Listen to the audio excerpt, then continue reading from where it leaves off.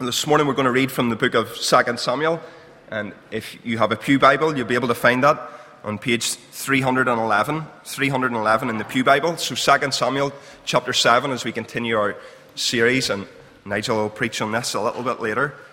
So 2 Samuel chapter 7, and we're going to read this morning from verse 18 through to verse 29. So 2 Samuel chapter 7, and we're going to read from verse 18 through 29. And this section is entitled David's Prayer. This is God's word to us this morning.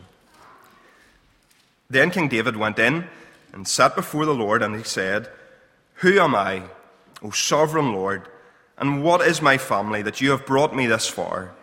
And as if you were not enough in your sight, O sovereign Lord, you have also spoken about the future of the house of your servant. Is this your usual way of dealing with man, O sovereign Lord? What more can David say to you? For you know your servant, O sovereign Lord. For the sake of your word and according to your will, you have done this great thing and have made it known to your servant. How great you are, O sovereign Lord. There is no one like you, and there is no God but you, as we have heard with our own ears. And who is like your people Israel, the one nation on earth that God went out to redeem as a people for himself, and to make a name for himself, and to perform great and awesome wonders by driving out nations and their gods from before your people, whom you redeemed from Egypt?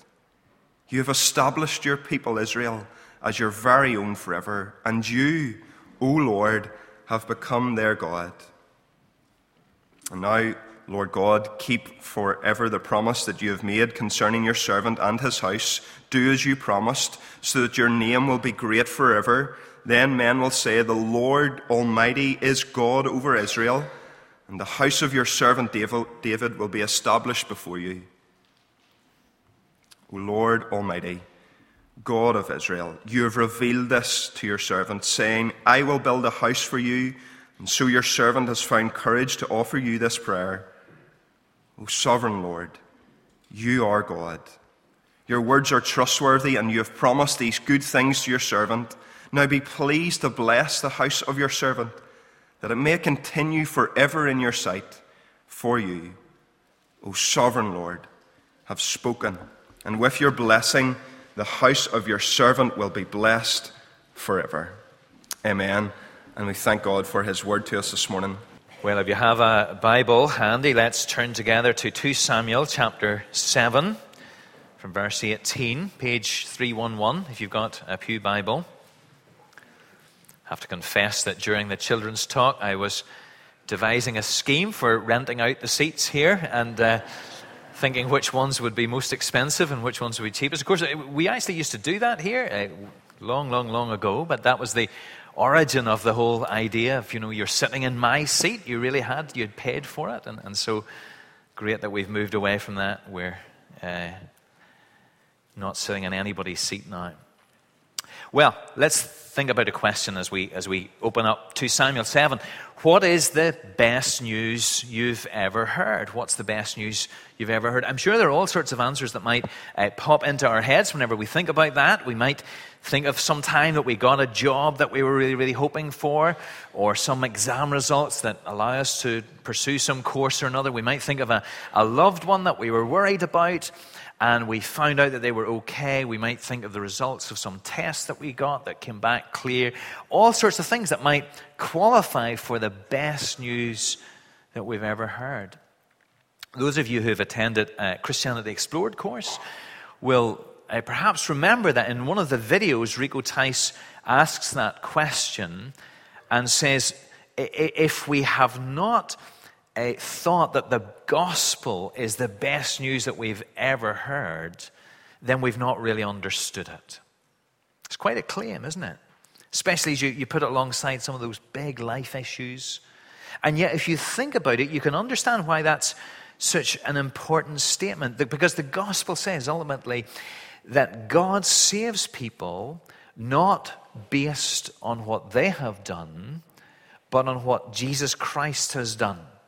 People are rescued from everlasting judgment, made God's children, joined to him forever, with the prospect of spending eternity with him in glory. It's a remarkable claim. It affects everything about us forever. And you can see, therefore, why it ought to be the best news that we've ever heard. And if you're here today and you're thinking about Christianity, keep wrestling with the central message of the gospel until you realize that this is the best thing you could ever possibly discover. Well, what we're looking at today is someone who sees what God is doing, not as clearly as we can. We'll say more about that in a moment. But they see what God is doing and they respond to it, realizing that it is the best news they've ever heard. It's King David. We've been following his life through 1 and 2 Samuel. And a few weeks ago, we looked at the first part of this chapter where God told David what he is doing. And what he does is he gives them a sort of an Old Testament perspective on the gospel, a promise of what he's going to do. Now, if you think about where David is at this point in his life, things have really come together for him. This is his golden period. He's been on the run from Saul. He's escaped death on numerous occasions. Saul is now dead. David has become king over the unified people of God.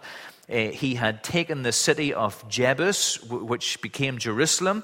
He made it his capital. The Ark of the Covenant, the symbolic presence of God, was brought into the city. So now God is at the center of the life of the nation. David has had a new palace built for him. He was given victory over his enemies. As we've said, some of these chapters are perhaps out of chronological order, and the victories that we read about in chapters 8, for example, and maybe even chapter 10, some of them come at perhaps a different chronological time, so that David is reigning over a peaceful kingdom. So here he is, peace obtained, rule established, people united, God at the center of everything. Things have really come together for him. And he looks at the situation that he's in and he wants to do something else. And it is the question of where the Ark of the Covenant should spend its time, should rest. Because at present he's living in a palace and the Ark is in a tent. Perhaps it is a version of the tabernacle. The people of God, of course, had journeyed from Sinai up to the Promised Land through the wilderness. The tent of meeting, the tabernacle, had been made, and the Ark of the Covenant housed within it. It moved with them.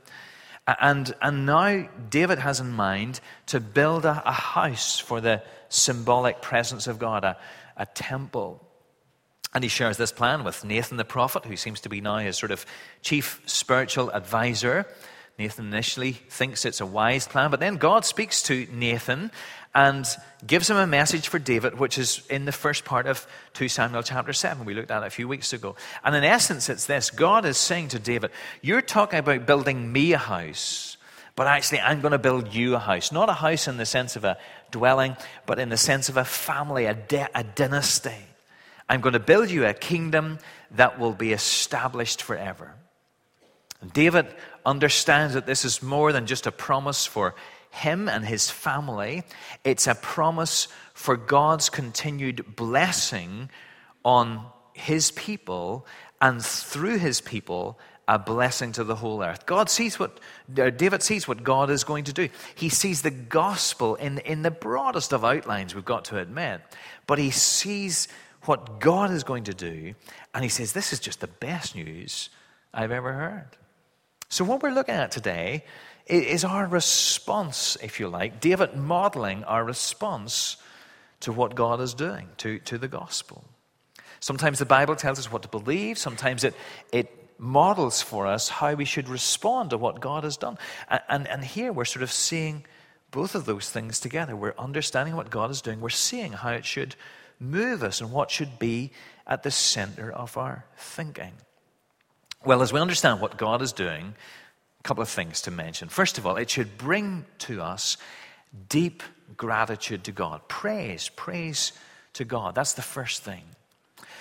Notice that David goes in and he sits before the Lord. That means he goes to this tent where God's the ark is and the particular indication of God's presence is. And David at this point isn't really a king. He's a worshipper before he's a king.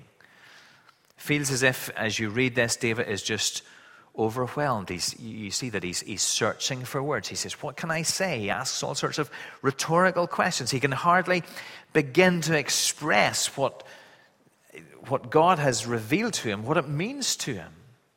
He sits before the Lord. That's really unusual. Usually people stand or they're lying on their faces before the Lord. David sits, maybe his legs have just given way. He's turned to jelly. He's so emotional about all of this. Just listen to the sense of amazement. Who am I, O sovereign Lord, and what is my family that you have brought me this far? And as if this were not enough in your sight, O sovereign Lord, you've also spoken about the future of the house of your servant.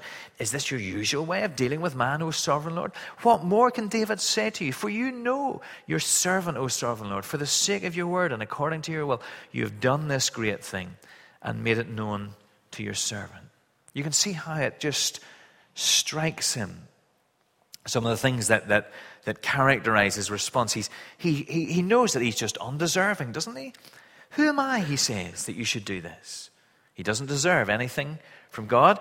Never mind the incredible blessings that he's received. He's aware of the personal blessings that have come into his life. God's grace has reached for him. I don't know if you remember me telling this story before, but one of the old Christians, I can't remember who it was, I have a suspicion it was Martin Lloyd-Jones, said something like this: if you want to know that somebody has really grasped the gospel, they should laugh whenever you ask them if you're a Christian. If they get a little bit outraged, then you might wonder whether God's grace has really gripped them. If they say, oh, how dare you ask me if I'm a Christian? Of course I'm a Christian. That's a really concerning sign. But if they laugh and they say, yeah, I can hardly believe it. I am. God's grace has reached for me. What a good sign that they've grasped the facts of the gospel. And you see, there's that sort of tone to this. Who would have believed that God could be so good to me? It's just amazing. Real grace does that, doesn't it? It breaks down our pride. It helps us to realize that we've got nothing to offer, that we've contributed nothing. Yeah, God has reached to me. But David goes beyond the personal blessing here. He's amazed by the fact that God has promised an eternal kingdom, one who will reign forever, and he sees that what God is doing has implications for the whole world. It's not very clear. The NIV has it in verse 19. Is this your usual way of dealing with man, O sovereign Lord? The ESV is better, perhaps. You have spoken also of your servant's house for a great while to come, and this is instruction for mankind, O Lord God. It's the sense of such is human destiny. In other words, what you're doing through this ongoing kingdom is going to affect all of the world. God's going to bless the king, which will be a blessing to his people, which will be a blessing to the world. This is a sort of a restatement of God's original promise, his covenant to Abraham in Genesis chapter 12. Listen to those stages for Abraham. God says, I will make you into a great nation and I will bless you. I will make your name great and you will be a blessing. I will bless those who bless you and whoever curses you I will curse. And all peoples on earth will be blessed through you. You see, there's God's purpose. He calls Abraham. He's going to make him into a great nation. And all people will be blessed through God's people. And so it is with David. From David's kingdom, one will come whose kingdom will never end. And David sees this hazily, I'm sure. But he sees that God is promising this eternal kingdom coming from his line. And so he says, this incredible blessing that you've given me is small in comparison to what you're going to do through this coming one. David sees what God is doing, and he just says, wow, what more can I say? Words fail me. Now, we don't generally respond to the gospel like this, do we? At best, we tend to stop with, Lord, I'm so grateful that you've blessed me. But what is the best news that you've ever heard? Is it even that God has saved me? That's great, but there's even more. God is at work to bring salvation to the ends of the earth. And so David just ends up praising God in verse 22. How great you are, O sovereign Lord. There's no one like you. There's no God but you, as we've heard with our own ears. Remember, we sort of said here, David's a model worshiper. He's demonstrating how the gospel should really affect us. You see, this is what we need, isn't it? So sometimes whenever we come together to worship, isn't it true? We don't often get beyond, Lord, help me. Sort this out. I need you in this. Of course, we bring all of our needs to the Lord, not least in worship as we come together. But we also need to be brought regularly to the place where we're able to look to what God is doing across the centuries and say, how great you are, sovereign Lord. There's no one like you. Because that's where real worship is to be found, as we turn from ourselves and we're focusing on the greatness of God. Some people never really get beyond a life that's turned in on itself. All of their lives are about establishing their own greatness. I heard a story this week about Louis XIV, one of the great kings of history, French king, longest ruling monarch in Europe, I think. And he had arranged his own funeral in Notre Dame, which of course has been in the news because of the fire. And the whole cathedral was in darkness apart from one candle sitting on his coffin, as if to say that he had been the light of France. And the preacher at his funeral was a man called Massillon, a brave preacher. At the start of the funeral address, he walked down to the coffin and he snuffed out the candle and he said, only God is great. You see, when David sees what God is doing, what does he say? Only God is great. There's no room for me here. Only you are great, O Lord. Here's a question for us, isn't it?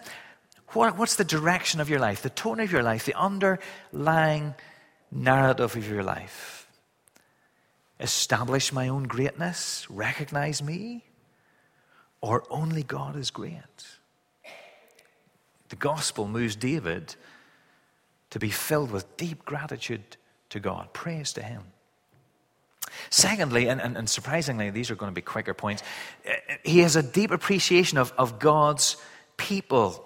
So it's not just God and me, but it's God and us. Look at verse 23. And who is like your people, Israel, the one nation on earth that God went out to redeem as a people for himself, and to make a name for himself, and to perform great and awesome wonders by driving out nations and their gods from before your people, whom you redeemed from Egypt. You have established your people Israel as your very own forever, and you, O Lord, have become their God. So he's amazed at how God has blessed a people. He's formed a people for himself. God is great and unique. His people are unique too. There's no one like his people over the earth. God chooses his people. He bought his people. He protected his people. He fought for his people. He established them. It's what God has done for us that David is thinking about. Hasn't changed in our day, is it? We're not a nation as Israel was, but we are God's people if we're Christians. God has called a people to himself. We've been seeing this as we've been looking at Revelation. God loves his church. It is his plan for the world. It is what he is doing within the world. He's building his church. He's working towards the unveiling of his church. And we have to confess that that's not often what we think about as we look at the world, as we see the headlines, as we read the papers. We don't really automatically think, well, what about the church? Because that's what God is doing. And as we think about the greatness of God, we ought to think about the greatness of the church in God's eyes. You notice that part of the purpose of God blessing his people here is given to us. He blesses them in order that he might make a name for himself. In order that people might look at his people and say, isn't God great? That's in David's prayer in verse 25. And now, O Lord God, keep forever the promise you've made concerning your servant and his house. Do as you've promised, so that your name will be great forever.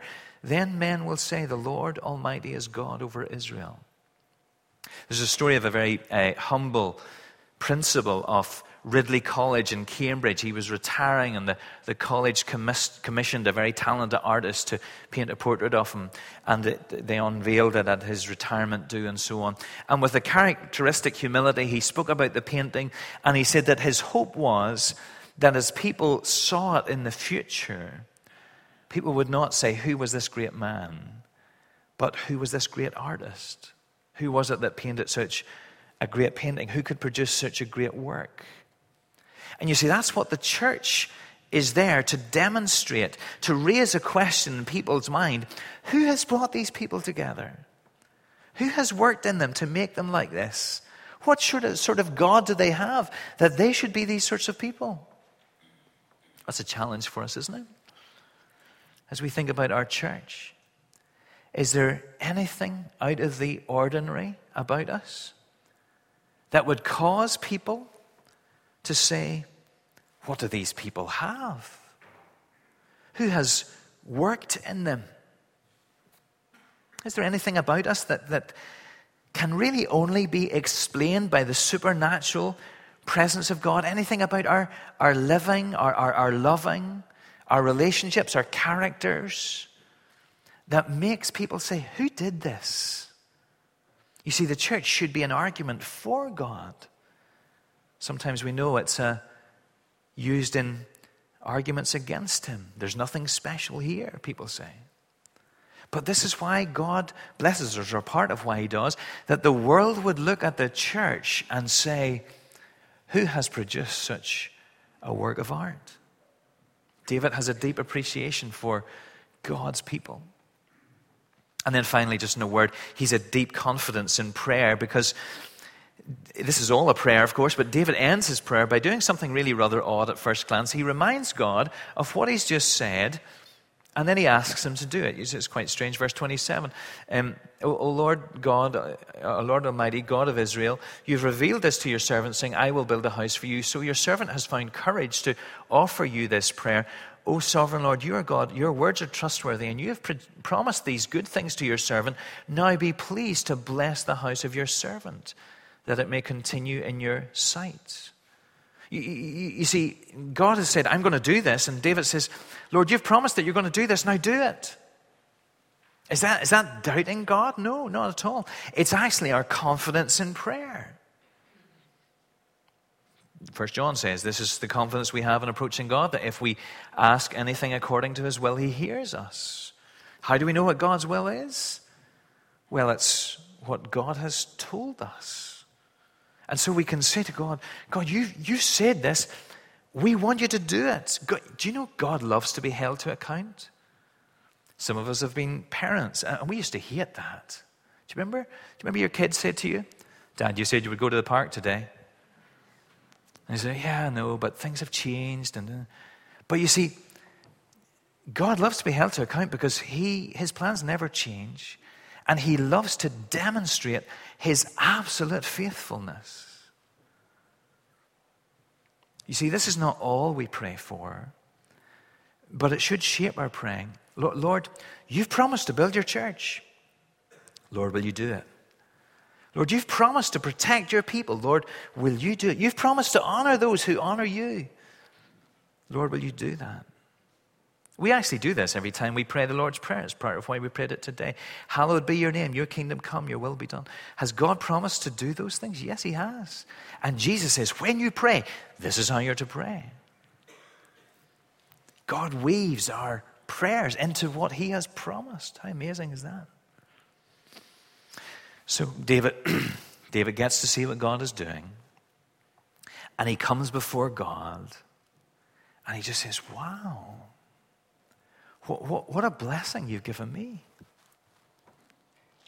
What a blessing you're going to bring to the world through this kingdom that you're going to establish. What a God you've been to your people. This is the best thing I've ever heard. Now, Lord, do it. And we know more than David. We see God's love more clearly demonstrated at the cross. We see his salvation more surely won through the atoning death of Christ. This is the best thing we could ever hear. So praise him. Get excited about what he has done and is doing amongst his people. And pray with confidence and say, Lord, you've said it. Do it. Let's pray.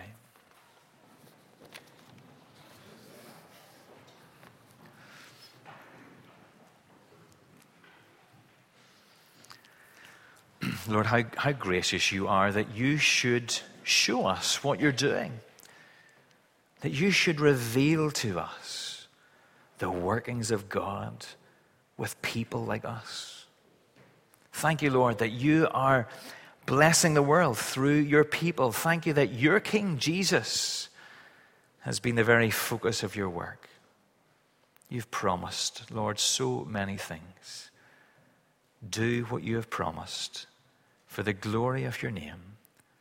And we pray in Jesus' name. Amen.